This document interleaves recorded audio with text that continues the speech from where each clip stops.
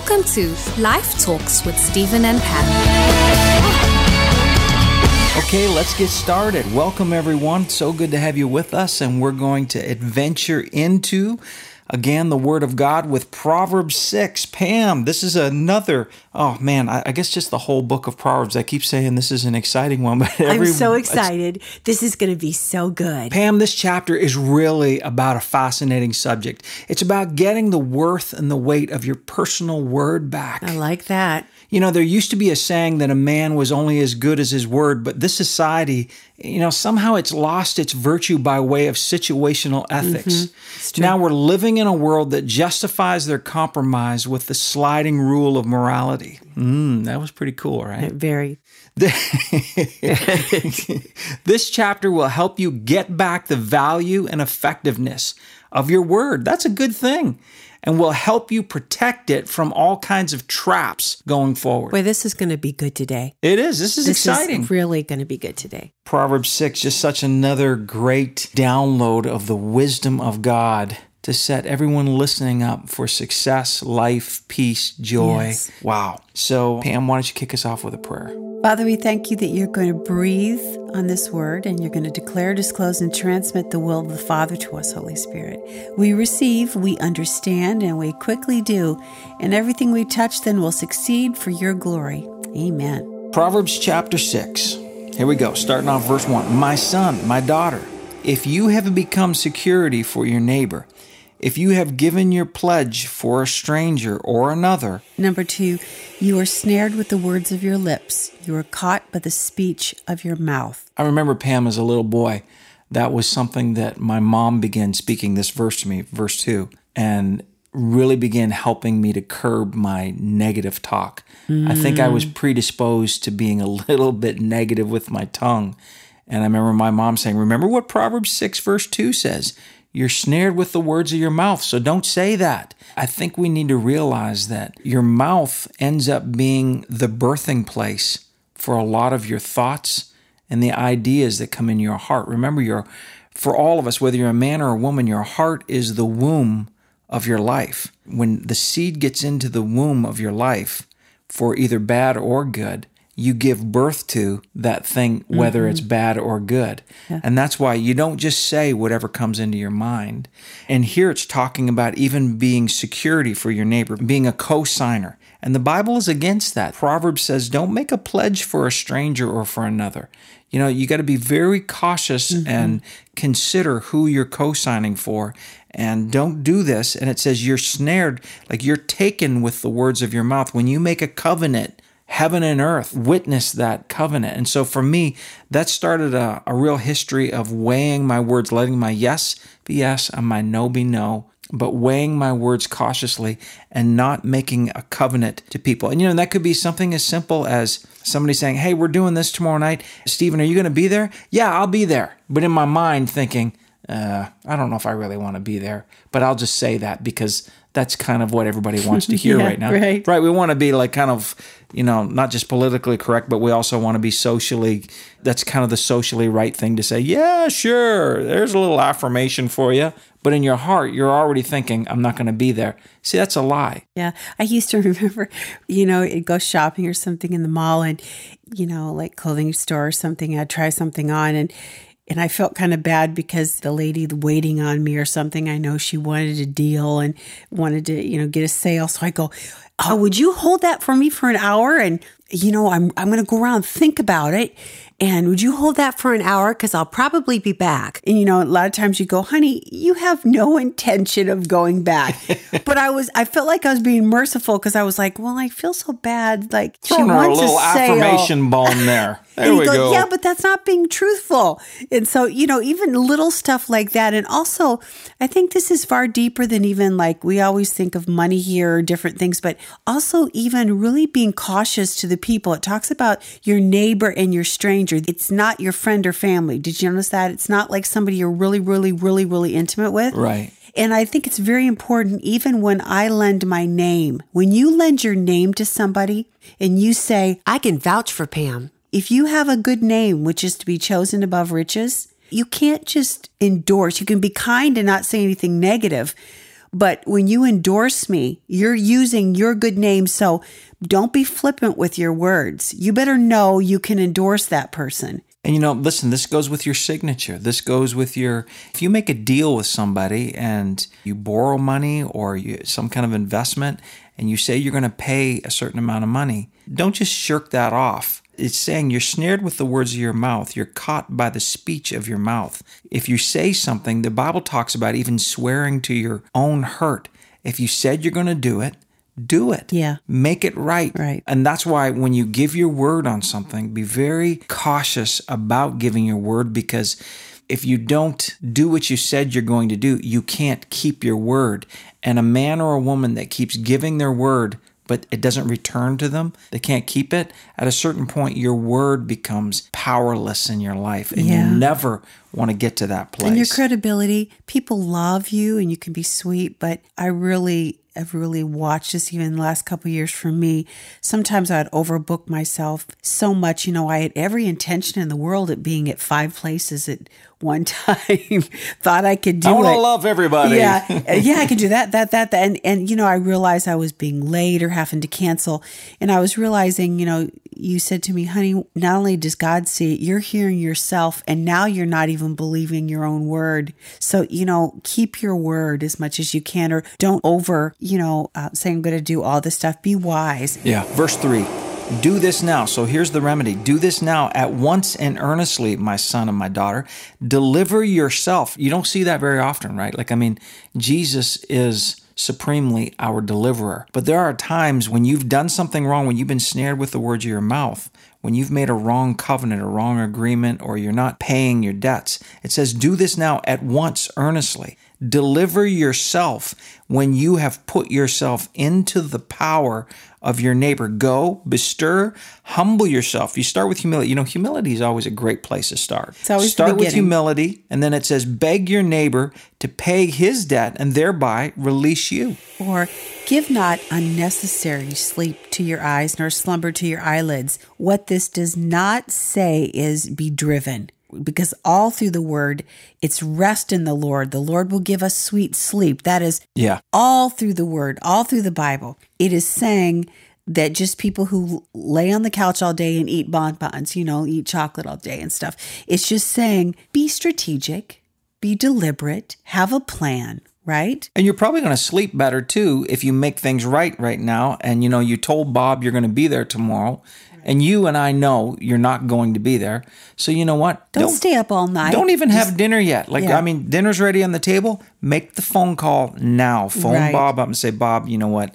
I said I was going to be there tomorrow, but truth is I've already got plans, or I just don't. That's just not my thing. I'm not going to that event. But don't give any time or slack to it. Take care of it now. Verse 5, deliver yourself. There we are again.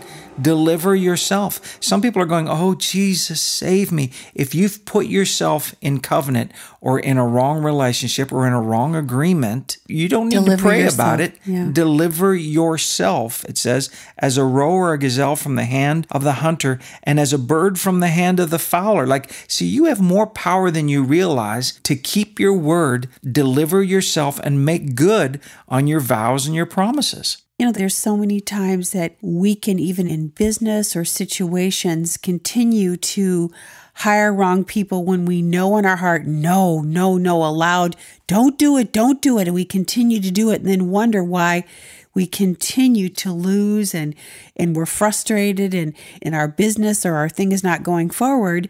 It's because we're not delivering ourselves. Right. What are you doing? God's not doing anything. We're not delivering ourselves from a situation that we could deliver ourselves from. I know a woman that she felt peer pressure from a group of associates from work and stuff to host a party at her house. And she's a believer, and they were going to be drinking, and she knew that there was going to be a lot of stuff that she didn't believe in or support. But she felt pressure, and everybody's like, well, Margaret, we can have it at your place, right? And peer pressure kind of heaped up, and the next thing you know, she's signing off and saying, yes, you can host the party at my place, and trying to justify it in her heart, saying, well, my home is a Christian home, so therefore somehow it'll just... it'll make everything right, and I'll influence them for Jesus. But it's stealing her rest, because she's convicted, she's worried, she's fretting. She knows what's going to go on and the talk that's going to go on, she's basically made a vow. She's made an agreement. Right. And so, the word is saying, Margaret, deliver yourself. And that's what she ended up doing. I mean, her peers at work weren't happy with her. Right. But she spoke the truth. She said, guys, not condemningly, or she wasn't pointing a finger. She just said, guys, I can't host the party. I'm sorry. I was kind of spoke a little too quickly. I shouldn't have signed on. She gave them a reason that wasn't like looking down her nose at them. But, again, deliver yourself as a roe or a gazelle from the hunter. Verse 6. Go to the ant, you sluggard, consider her ways and be wise. 7, which having no chief, overseer, or ruler. Number 8, provides her food in the summer and gathers her supply in the harvest. I think this really is, all these scriptures, kind of the last 4 scriptures, have talked about order, have talked about diligent, have talked about being prudent and discerning and what to do and what, just being diligent, being consistent. What we've learned from the ant is plan ahead. Plan ahead, yeah. The Word of God is saying, don't be lazy, plan ahead. Right. Start putting stuff away now. Don't wait until, in the sweet by and by. Verse 9, how long will you sleep, O sluggard? When will you arise out of your sleep? 10, yet a little sleep, a little slumber, a little folding of the hands to lie down and sleep. I just want to inject here. This is not saying, again, all through the word, you can read it over and over again. God wants us to sleep. At the prop time. The psalmist said God gives his beloved sweet sleep. It's important. You don't need to be up all night long, every single night. It's talking about, let's say even like sometimes that you're even being lured to slumber by, watching TV for 10 hours and lulled into a slumber mentally. It goes far deeper than like going on your bed and going to sleep. Sleep is being also, you're just asleep. You're not discerning. You're not keen. You don't even know what's prudent or not. You're disconnected. You're disconnected. You're numb inside. You're almost dead inside. And, sometime if the Lord wants you to wake up a half hour early, that's not even an hour early, but even 15 minutes early. I don't have time to read the word, or I don't have time just to sing a song to him. 15 minutes early. You can listen to like this podcast. You can sing a song to the Lord, maybe even read a few verses. Yeah. That's not a lot, but even stuff like that, being prudent to know you don't have to wake up at 3 a.m. unless the Lord directs you. But these are things of, don't lull yourself to sleep on the couch with your emotions and you're just vegging out. Yeah. Be strategic in life. So, don't disengage and be distracted, because look at what you just read, a little sleep, a little slumber, folding of the hands to lie down and sleep. And then verse 11, here's the outcome. So will your poverty come like a robber, or one who travels with slowly but surely approaching steps, and your want like an armed man, making you helpless. And Pam, I like how you're doing that, painting it all within the context of refusing to plan ahead. Remember, we're learning from the ant here. The ant is not striving and fretting and fussing, but just steadily busy, going about their way, going about planning for the future. And statistically, they're saying that most families put far more planning into their vacation than they do into anything forward moving in their life with regard to their children, with regard to their finances, with regard to their career, with regard to their marriage. Yeah, I know. Most couples put more planning into their vacations than they do put any planning into forward advancement for their marriage. Yeah, we can all do better than that. I talked to a really great business planner advisor who advised both big and small businesses. And he told me this, and just by the way, on the line of credibility, this guy's responsible for bringing in billions of dollars into a city of business, billions. So, he knows what he's talking about. And he was telling me, he said, Stephen, most businesses who fail have this in common: no business plan. Wow. And he was just talking about the lack of planning for the future. He said, so many businesses he consults with, that they just don't get the advice. They don't get the counsel. They don't get the planning. Here's what the word is telling us. Learn from just the simple ant. It says that, verse 6 again, remember, consider her ways and be wise. Having no chief or overseer or ruler, provides her food in the summer, gather her supplies in the harvest. How long will you sleep? And I remember you saying it's consistency. I remember you saying a wonderful hero of the faith had mentioned this to you years ago when you were a teenager. I think he said, remember, Stephen, consistency is a rare gem. A rare gem. And I think consistency. My dad, amazing athlete, so fit. Sometimes, though, I've seen him where, he hasn't exercised for a long time, and then he decides to get on the treadmill and, exercise for an hour full force, and then he's sore the next day, can't hardly walk. We get excited and we want to go full force or nothing, full force or nothing, full force or nothing. And I think if you think of the ant, they're just consistent. Consistent. One step at a time. That's good, Pam. Verse 12. A worthless person, a wicked man, is he who goes about with a perverse, contrary, and wayward mouth. So we're back to the mouth again. Now remember this. Sometimes people might read that and think, well, a wicked person with a wayward mouth, like obviously they speak, a lot of foul language, a lot of four-letter words and tell dirty jokes. My friend, your mouth is wayward if you're doing like what Pam and I were talking about, where you're just saying, I will be there tomorrow, but in your heart you're like, no, I won't. Yeah. That's a wayward mouth. When you say, hey, we're going to do this kind of business deal together and I'll pay you this. And then you just kind of vacate the building and you're not being consistent and doing whatever you can to take care of your vow. Right. You can't do that. That is defiling the weight of your words. You got to give your word, but then you got to keep it. It's got to be like a boomerang. You speak it out and then it comes back to you. And every time that happens, the weight of your word gets heavier and it becomes worth listening to. Verse 13, this person winks with their eyes. He speaks by shuffling or tapping with his feet. He makes signs to mislead and deceive and teaches with his fingers. So this guy's like, he's just constantly trying to come up with little different... Hey. Yeah, different means of communication. Look up here. Different means of communication that are kind of misleading. And it's like, well, you know what I meant, right, Pam? Stephen, you know what I meant. Like, it'll all work out. Verse 14. Willful and contrary in his heart, he devises trouble. Vexation and evil continually. He lets loose discord and he sows it. How does he sow it? With his mouth. Mm-hmm. Yeah. But he could have a big old smile on his face and have his voice kind of like this, but be, this, oh my, but be sowing vexation and trouble. I've been around people before and I'm thinking, what is it?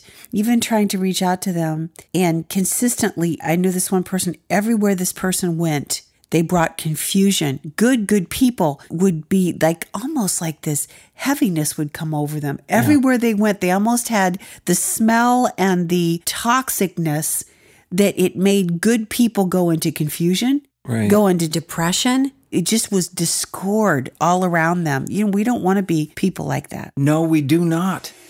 Verse 15, therefore upon him or her shall the crushing weight of calamity come suddenly. Suddenly shall they be broken, and that without remedy. So, the outcome of this is not pretty at all. Deceitful people who are constantly trying to mislead and deceive and trying to give a communication that could have a double meaning and then trying to backtrack on their promises and things like this. Like, you don't even want to be in the room when the crushing weight comes down because it says it'll come down suddenly. They'll be broken, and that without remedy. Now, verse 16. These 6 things the Lord hates. Oh, I thought that was a bad word. You mean the Lord hates? And like you said, but I thought God was love. Yep, the Lord is love. So these 6 things love hates. Indeed, 7 are an abomination to him. Oh, Number but I mean, 1. But hate is such a hard word. I mean, does the Lord actually hate? Something? Because God has promised that he loves me and you. Because so thankful for that. Hey, to all of our friends listening, because God has said that he loves you and I know he adores you, it comforts my heart to know that God hates the things that will hurt, that would try to hurt you, that would try to kill you, that would try to destroy your life and try to rob from you. Yes. God hates that stuff. God hates, I think, disease that would try to tear apart your body. So, that's good news. These 6 things Pam just read that the Lord hates, and 7th is an abomination. Verse 17, a proud look. God hates a proud look. The spirit that makes one overestimate himself and underestimate others. Wow. A lying tongue. And that's why we were talking about before, we've got to practice when you give your word. Yeah. Keep your word. Yeah. Don't tell somebody you're coming back if you have no plan on coming back. Hey, ruh-roh. Don't tell somebody that you're going to, we're going to do everything we can to be there if you're not going to do everything you can to be there. Don't say that. Don't try, I'm trying to make them feel good. Don't, because you're not making them feel good and you're lying. So a proud look is number one, a lying tongue, and hands that shed innocent blood. Let me tell you something. If this doesn't prove to you that God detests abortion, 6 things does God hate. Hands that shed innocent blood. Man, that's like number 3. And that's the ultimate thing that's so precious in the sight of God, is to protect and love the innocent, But also, if you want to go deeper in innocent blood and even go to another level, the word also says that when you hate your neighbor, it's as a murder. And when you've committed adultery in your heart, it's like you've already done it. So when we want another person, an innocent person that's good, we deliberately want to put them down, to make them suffer, to take away any promotion from them. In a way, we're wanting to hurt them. It's awful. We're wanting to hurt the innocent. 18, a heart that manufactures wicked thoughts and plans, feet that are swift in running to evil. Isn't it interesting, Pam, as we're going through these 6 things that God hates, how it's not pointing the finger at the person so much as it is a proud look. God Right. hates a proud look. Right. God hates a lying tongue. Uh-huh. God hates hands that shed innocent blood. God hates a heart that manufactures and devises wicked thoughts and plans, and feet that just are quick and enjoy running off to do evil. And then verse 19, a false witness who breathes out lies, even under oath. There's been court cases that have been in the public, even in the past year or so, where false witnesses are brought in to try to condemn a woman or a man. And God hates a false witness who breathes out lies. God hates lies. Yes, he does. And it says, and he who sows discord among the brethren. Yeah. I've known people, even within Christian circles and in churches, who try intentionally to sow discord between brothers, try to sow discord in between sisters, or even between husband and wife, or between daughters and their mother, or between sons and their father. God hates that kind of tact. And that's why, accusations are so dangerous, because the enemy is the accuser of the brethren. Yeah, that's playing with fire. And so that's why even in our conversations, if there's a disagreement between husband and wife or between parents and children, never, ever get into accusation, because that's the lingo of the enemy. And so in this case here, God hates discord among the brethren, because God is so pro harmony and love between brethren. Yes. Yeah. We talk a lot about, I'm a worshiper. We can have a great big necklace around our neck that says worshiper. We can walk in all sorts of giftings, in the prophetic, in the whatever. But if we do all that and behind the scenes, we're not kind, we're sowing discord, we're putting other people down, how can you say you're a true worshiper or walking in the gifts if you're setting yourself, if you're doing things that God hates? Yeah. It's kind of like your life becomes a contradiction of what you say it is. You've become a walking paradox. Yeah, that's no way to live. Number 20, my son, keep your father's God-given commandment and forsake not the law of God your mother taught you. Yeah. Verse 21, bind them continually upon your heart, tie them about your neck. So in other words, get the word on the inside of you, get it stapled and tattooed right on the inside of your heart, like in your mind, your will and emotions. And then even on your outside, like tie them about your neck. Get the word, the commandments, the laws of life in visual places in your life. Like I like to have things on my computer, on my wall. I always love it when we walk into the living room and we see Isaiah 32:18, where it says, my people live in peaceful dwelling places, in secure homes, and undisturbed places of rest. I look at that and it comforts me. It's the law of God over our life. Isn't that a beautiful thing? It's the way of God. It's not empty words. It's actually his character. Yeah. 22, when you go, they, the words of your parents, God, shall lead you. And when you sleep, they shall keep you. And when you waken, they shall talk with you. Isn't that powerful? That's really cool. So the word of God, it leads us and it directs us. Absolutely. When we sleep, it keeps us. So, like you were talking earlier about that peaceful sleep. If you're struggling right now with a peaceful sleep, my friend, get some more of the Word of God in your heart. Like I said earlier, listen to some of these chapters with us even before you go to bed, because Joshua 1:8 says that if we meditate on God's Word in the morning and at night before you go to bed, if you meditate on God's Word in the morning and at night, you make your way successful and you shall have good success. Yes. You make your way prosperous and you shall have good success. But that's from meditating on God's Word. And part of you being successful is God wants you to have a deep, sweet sleep. And it says, and then when you waken, the words will talk with you again. Maybe you could even let Steve and Pam read some word to you again in the daytime. And then verse 23, for the commandment is a lamp. This word we're reading right now, this is turning on the light for me and you. It's turning on the light for our listeners. You may be going for a run today and dealing with a situation with your family and kind of like not sure what to do. What am I going to do? But as you're meditating on the commandments of God, it's like a light is turning on. And then it says, and the whole teaching of the law is light, and reproofs of discipline are the way of life. Isn't that? Thank God for my Father's reproofs of discipline.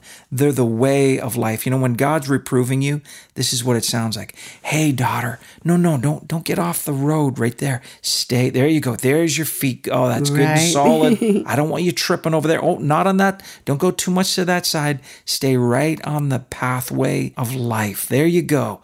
That's the pathway of life for you. It's protected. You're safe. You're secure on the pathway of life. Son, don't go over there. Oh, no, stay on the pathway of life. See, that's what God's reproof sounds like. It's loving. It's like, oh, don't go that way. It's not like, oh, well, don't go that way because, because I don't want you to have a life or have any fun. God's got good things for us. He's saying, no, stay on the path because I want you to have a life. Right. I want you to be blessed. I want you to have fun, joy, peace. I want you to enjoy rightness. There's nothing better than rightness when you've experienced some serious wrongness. So true. Oh my goodness. And wrongness just sucks. It does. And when we're going to say in 24, it says to keep you from the evil woman. When you stay on the path of the way of life and it's good, and you listen to God's direction, it'll keep you from the evil woman, from the flattery of the tongue of a loose woman.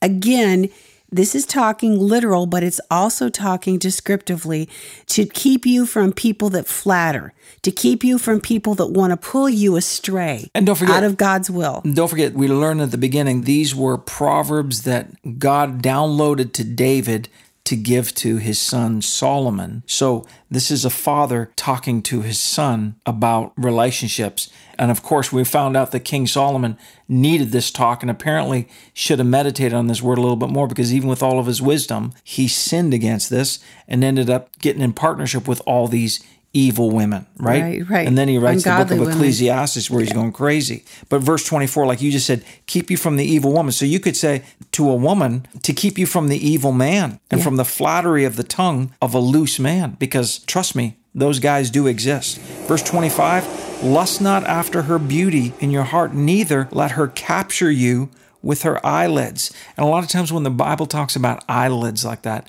it's talking about their imagination. Because when someone closes their eyes, that's what you see is their eyelids. And what's happening is they're imagining. So it's saying, don't lust after that person's beauty or that person's good looks. Or don't even lust after that person's position or their stuff. Right. Because lust is basically coveting, and God's plans are always better, right? Don't be seduced or captured by their evil imagination, because they've got a wicked imagination. 26, for on account of a harlot, a man is brought to a piece of bread, and the adulteress stalks and snares as with a hook the precious life of a man.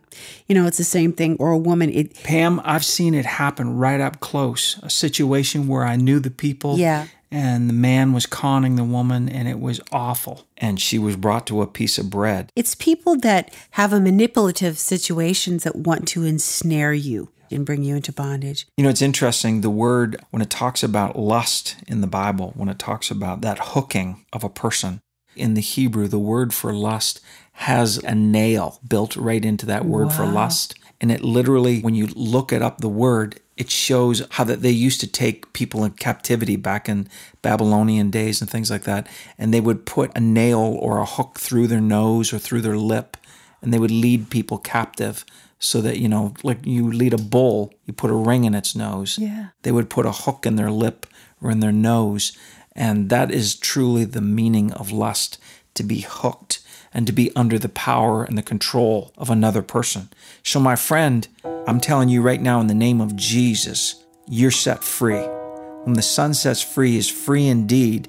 And the Master has a way of getting you unhooked from that ugly thing that has got you under its power. Doesn't matter if it's pornography.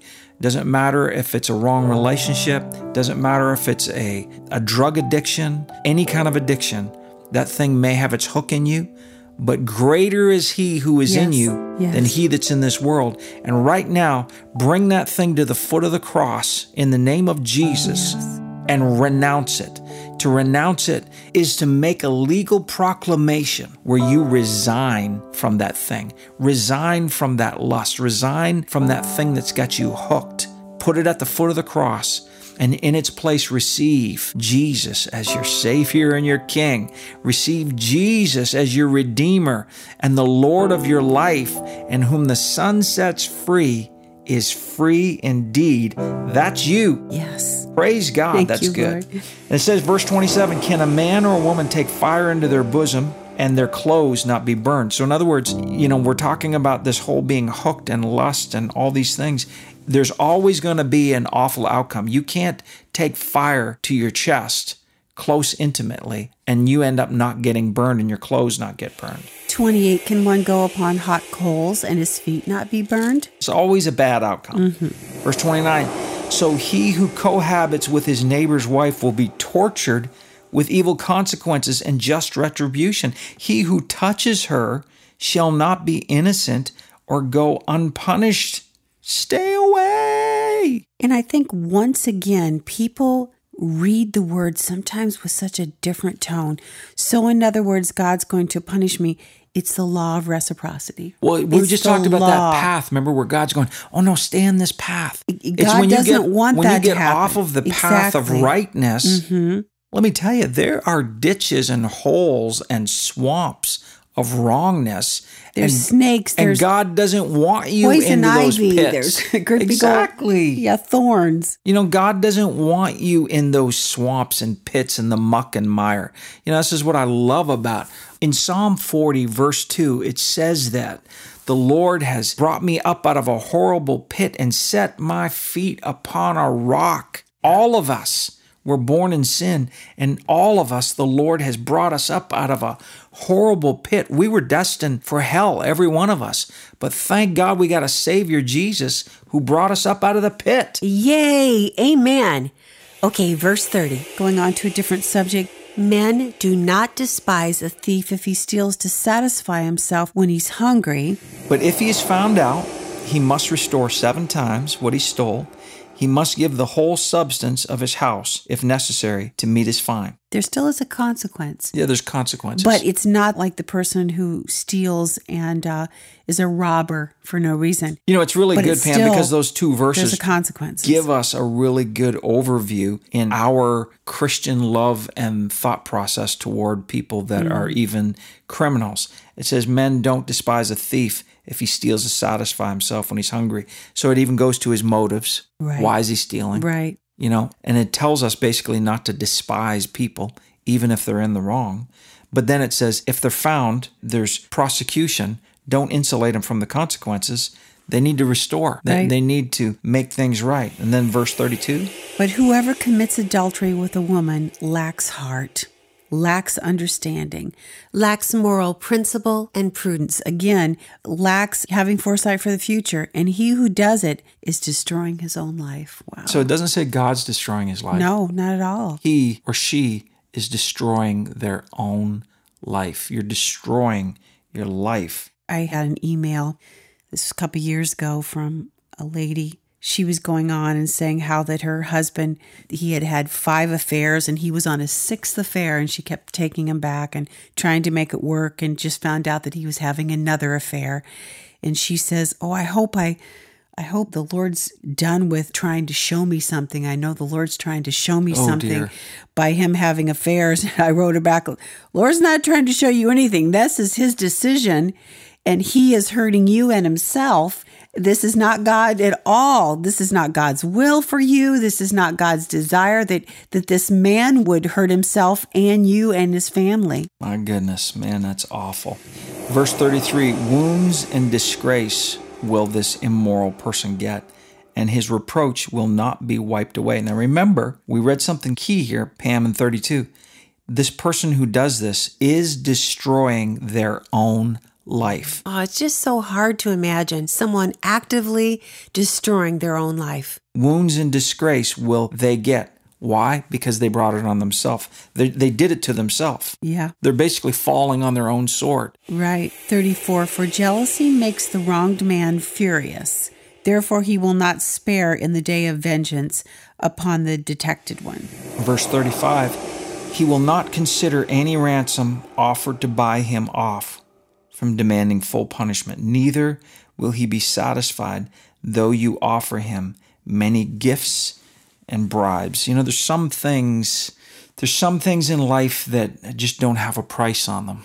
And there are people that have been wounded so deep by unfaithfulness and by immorality, people that have been cut to the very core of their being.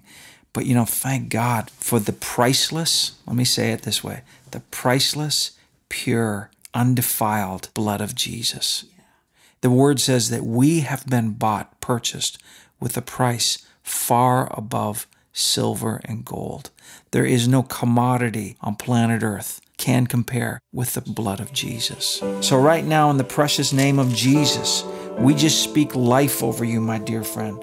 We speak life over you. You are a child of God, and we are learning from the Word of God, and there is a diligence coming up on the inside of you. As you meditate on the Word of God, you're already even planning to hear more of the Word of God, and that's probably the greatest plan that we can have, is to plan more of the transfusion of God's Word to the inside of our hearts and our minds and our thoughts and our life. And thank God that everything that's not of God and that's not of the kingdom, we can bring to the foot of the cross. We have the power to renounce it, denounce it in the name of Jesus. And Father, we thank you that, Lord, you are bringing a rightness in our heart. And that means also an alignment with your way of thinking. We love what you love, Father. And God, we hate what you hate. Yes. We hate the stuff that hurts humanity, that hurts people. We hate lies. That's why we don't even tolerate it, Lord, in ourselves. We hate, Lord, the shedding of innocent blood. We hate, Lord, those things that manufacture wickedness and wicked plans against people. Father, we don't tolerate, Lord, those seeds that could be sown that cause discord among the brethren. We err on the side of speaking life, love, mercy, forgiveness, and trying to promote brotherly love and affection within the family of God and protecting the integrity of relationships, Lord God. Father, we don't want to just not do the wrong thing. We want to avoid it at all costs, staying away from even the appearance of evil. Father, we're just so thankful for your word right now. We're so thankful, Lord, that you filled us with a heart, Lord, of compassion and reconciliation, and that we can, all of us, be ministers, Lord, of that reconciliation for humanity, for other people, Lord God, leading them, God, into the goodness of your favor, your blessed grace, all in the precious name of Jesus. And for restoration. Father, I thank you for somebody right now that they're just feeling like, well, what's the use? I've made so many mistakes. I've gone down that road. Well, right now, I say to you, God sees. You're seeking after God's way of thinking and doing things.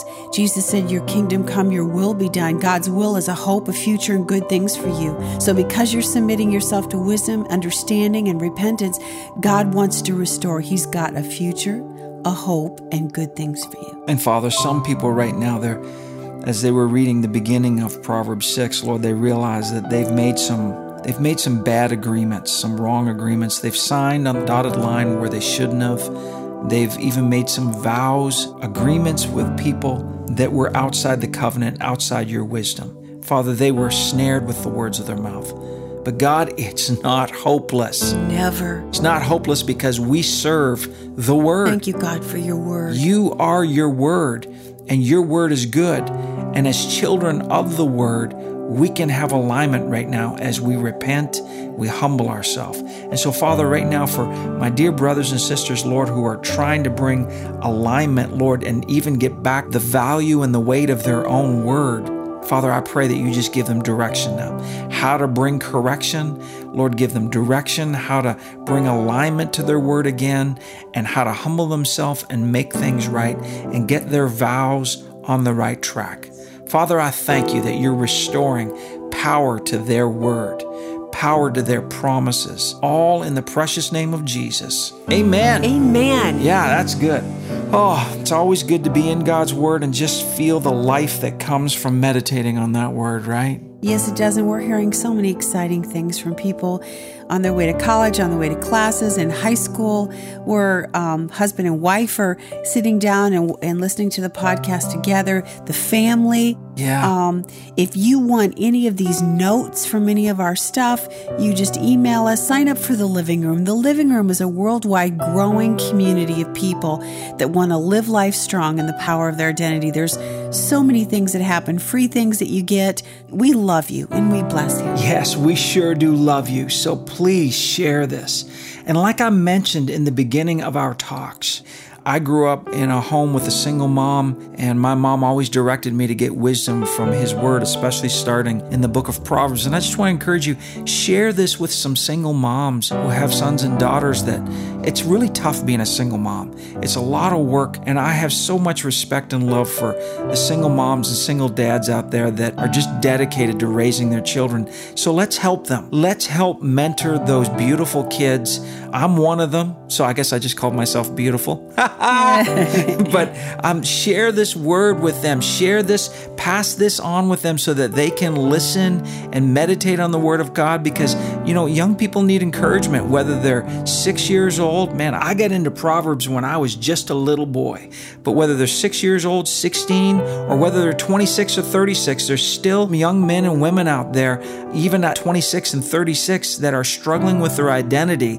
And it's the Word of God that makes that incorruptible transfer of the seed of God's DNA and helps your identity come to life. So help people out. Make sure you like this podcast and pass it on and share it with that single mom. I just really know it's going to be life for her, help for her, and for that single dad. It's going to be help for them, and it's going to be a beautiful thing for their children. And just remember, Jesus came to give you life and give you abundant life. Oh, that's good, Pam. Good ending. God bless you and have a phenomenal day. And remember always that you are born to win in Christ Jesus.